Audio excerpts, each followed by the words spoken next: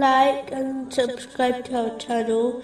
Leave your questions and feedback in the comments section. Enjoy the video. Moving on to chapter 3, verse 65. O people of the scripture, why do you argue about Abraham, while the Torah and the Gospel were not revealed until after him? Then will you not reason? This verse clearly warns that verbally claiming to have a link to a righteous servant of Allah, the Exalted, does not confirm, nor guarantee, one's right guidance, or lasting success. In fact, one's pious lineage will not benefit them, if they do not follow in the footsteps of their pious ancestors.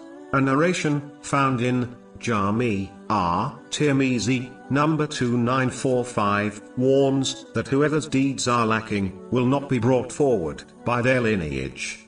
This has been proven by the incident involving the Holy Prophet Nuh, peace be upon him, and his son. Chapter 11, verse 46. O Noah, indeed he is not of your family. Indeed, he is one whose work was other than righteous. A Muslim who possesses a pious ancestor should strive harder than others, as they must live up to their lineage and status their family has been blessed with. This also applies to those who possess a pious teacher and spiritual guide. Unfortunately, many Muslims incorrectly believe just because they have a pious spiritual guide, they will obtain paradise.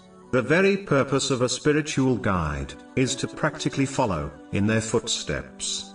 Those who fail to act in this manner will be left disappointed on Judgment Day, as their spiritual guides will be the first to disassociate from them, as they dishonored them by claiming a connection to them, yet failed to follow in their footsteps, thereby making the outside world believe their spiritual guide was misguided when people observe their own bad character.